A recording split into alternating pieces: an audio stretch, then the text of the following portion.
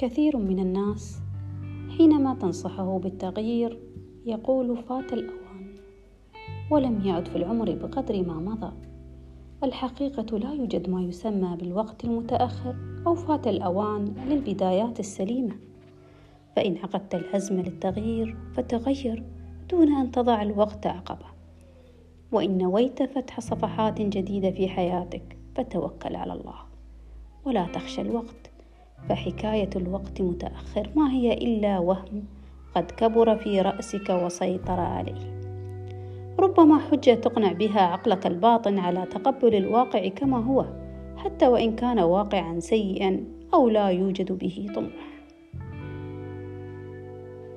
هناك قلب ينبض بين ضلوعك، فلم لا تسمح له بالبدايات الجميلة؟ طالما أن قلبك نابض فهذا يعني أن الحياة مستمرة وجميلة وفيها التحدي والمقامرة. بإمكانك الإنجاز وتحقيق الأهداف طالما أشعلت جدوى رغبتك